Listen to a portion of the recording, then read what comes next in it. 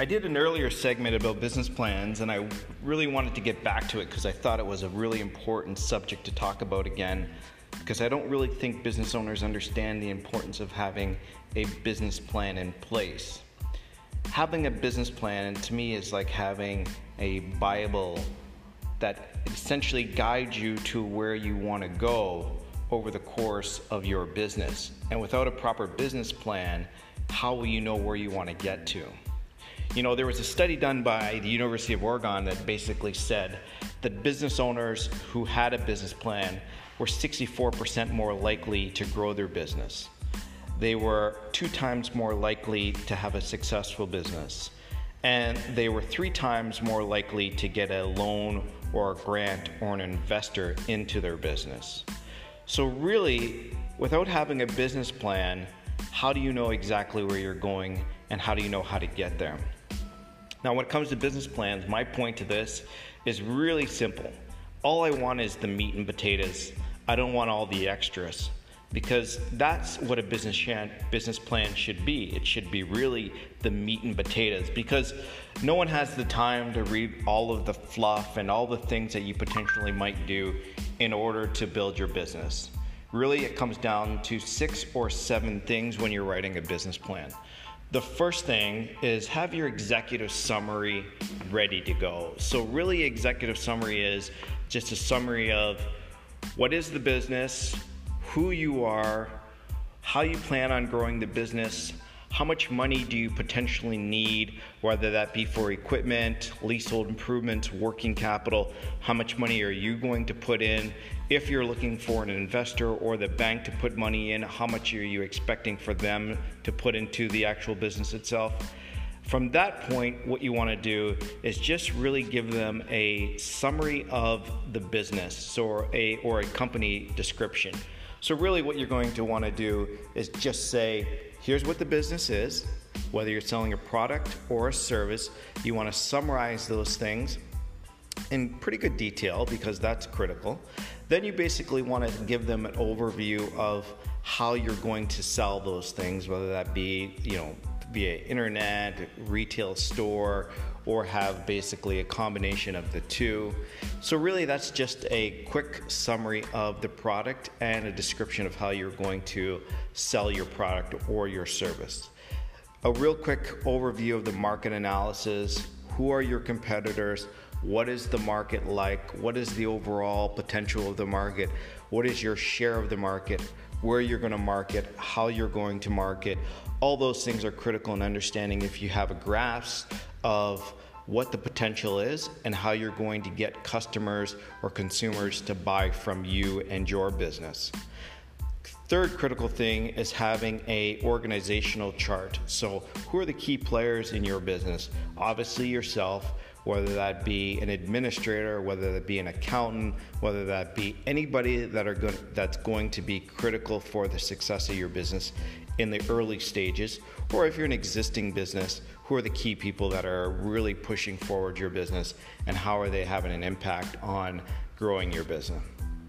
The next part is as we quickly touched on, is what is your sales strategy? Are you going to have salespeople? Are you going to basically just do marketing?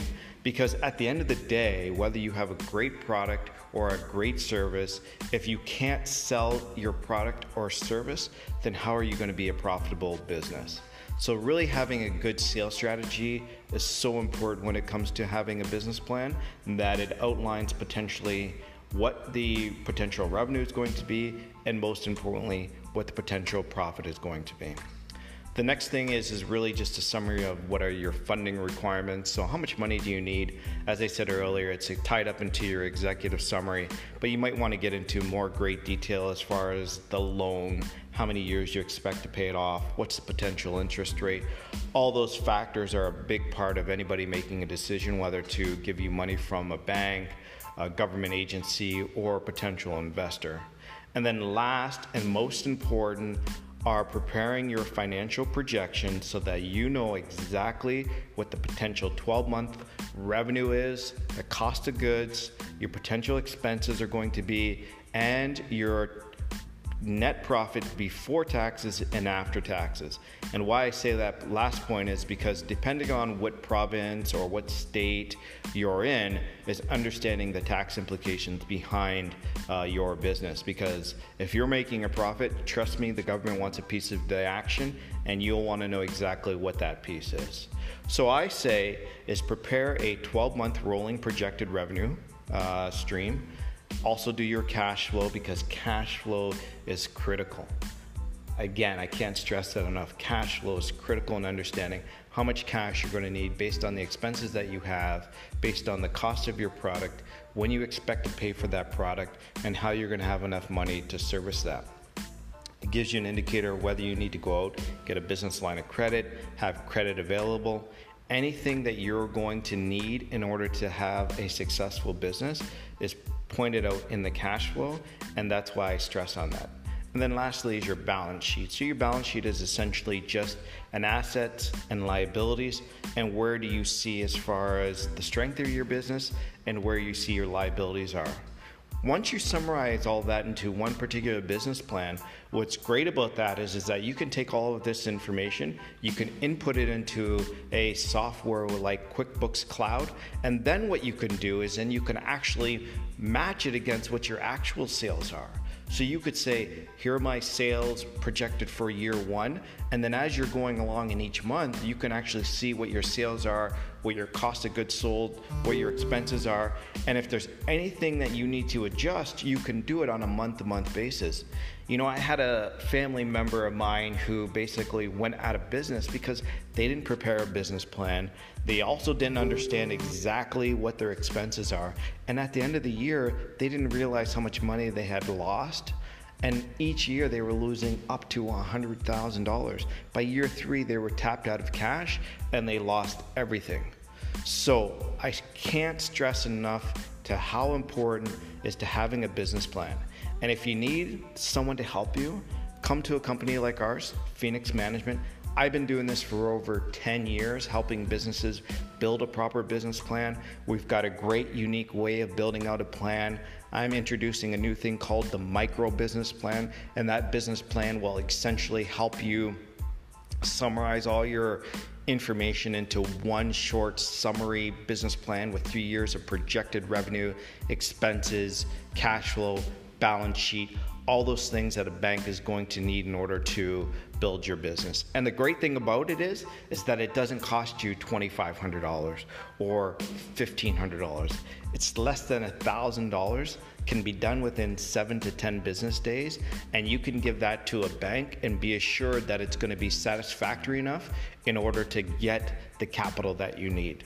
So as again, I stress to any entrepreneur or any existing business, get your business plan done, prepare your roadmap for success, and I promise you, you will be successful.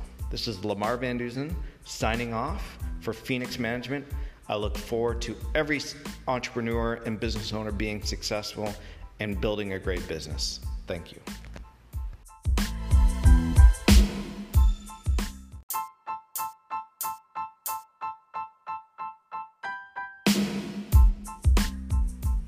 For many entrepreneurs, we want to understand what is good credit, how do we get good credit, what it means for us now and in the future, and how do we maintain good credit. So first of all, I'll start with what is credit, personally and for the business. When you're starting off a business, you want to make sure that you have very good credit, because that's critical for getting any type of financing that you'll need for the business. So what is good credit? In Canada, from a banking perspective, a credit score on Equifax is around 700 to above 720 is considered a pretty good score. Now in Equifax it shows as relatively good or good, but doesn't show as great. But from a bank's perspective, having a credit score of around 700 to 720 and above is considered really good, and they'll probably give you better rates at that score. Now anything below 700, getting to around 680 is a good score, which means that you're likely to get a loan potentially, but the rates may be a little bit higher. But you'll still be able to qualify for some loans or some lines of credit. 650 is sort of the lowest that you can go as far as having credit for any type of funding. Now, it doesn't mean that you can't get funding, but getting it from an A bank such as TD, RBC, Scotia is going to be a little bit more challenging if your credit score is below 650. There's certain criteria, especially when it comes to the government loans, where your credit score has to be above 650 or higher in order to get financing. Now, there's three types of areas where you can get your credit score, and that is Equifax, TransUnion, and then there's a thing called your Beacon score. Now, your Beacon score is a score of over a period of the lifetime of when you started getting credit. So that score tends to be a little bit less than what you would have traditionally with your Equifax and your TransUnion. Now let me explain the difference between Equifax and TransUnion. Equifax is generally used by most of the banks in Canada, and it gives you a snapshot of what your score is as of today. And what I mean by that is that, say for example, your score 6 months ago was 650. Well, today it might be 700 because you paid off all your bills, you were current when you were supposed to pay, you're not high leverage. So there's many reasons why your score today may be higher or lower than what it was 3 to 6 months ago.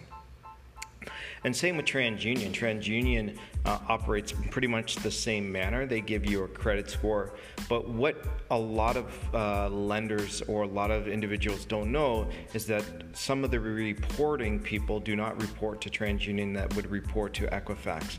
In most cases, everybody reports to Equifax, and the reason for that is because the cost to sign up, the cost to pull credit reports is less when it comes to TransUnion than it is for Equifax. And so for a lot of people, they do use Equifax, but it is a little bit more expensive. And TransUnion, just for note, RBC is the only company that would actually use TransUnion without actually using Equifax. So if your score may be a little bit higher on TransUnion than it is on Equifax, just for note. The second thing about your credit score that's very important is how to understand how to get a good credit score. So there's three criteria in having a good credit score. One, obviously, is making sure that you're paying on time. So if your monthly bill is due on the 15th, is making sure that at least you pay the minimum on the 15th, or you pay a little bit higher on the 15th. The second is the amount of leverage that you have on your credit facilities outstanding at the time of reporting. So let me explain this. So say for example, you have a credit card or a line of credit for $1,000.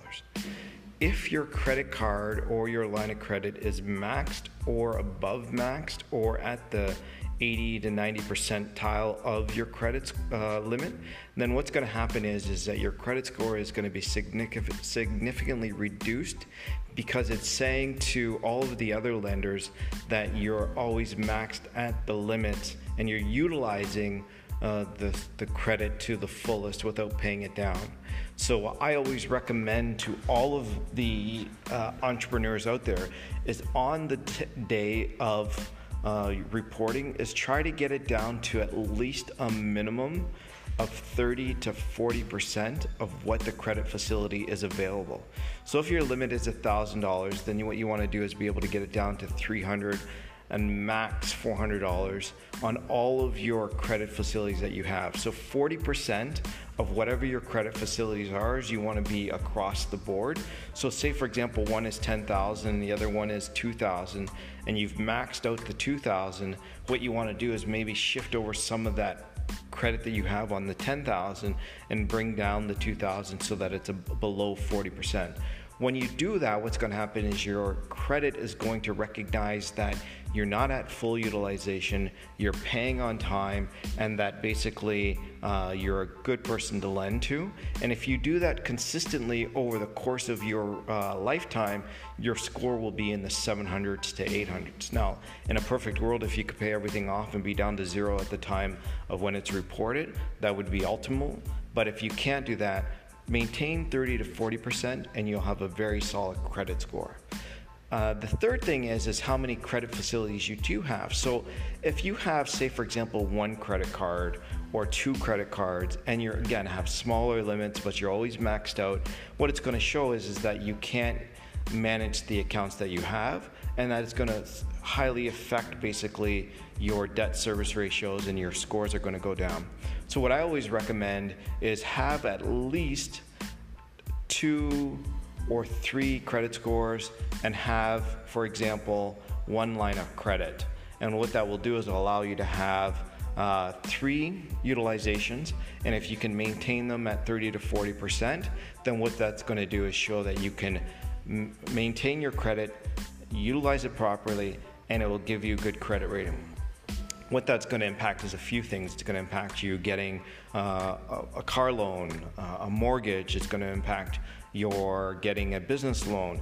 All those things are taken into consideration when you're trying to grow and trying to expand, whether it be personally or for business, and it's going to affect the rates that you get. So really understand that the rates are going to be highly impacted if you're at a lower credit score.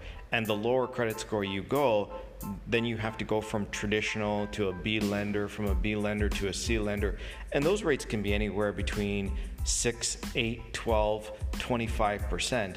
And that's what you want to stay away from, because that will be a killer for you. And I've seen so many people get into these issues where they're at low credit scores, they've got a lot of good things happening for them, but ultimately what will happen is that their credit scores will be so low that they've got to go to a tier 2 or a tier 3, and then when that happens, then they're in this cycle of always trying to figure out how to pay down their debts in order to get a good credit score, and it just takes years upon years in order to get out of this cycle, get out of this circle, and get into a really good situation. So I would say please maintain a really good credit score.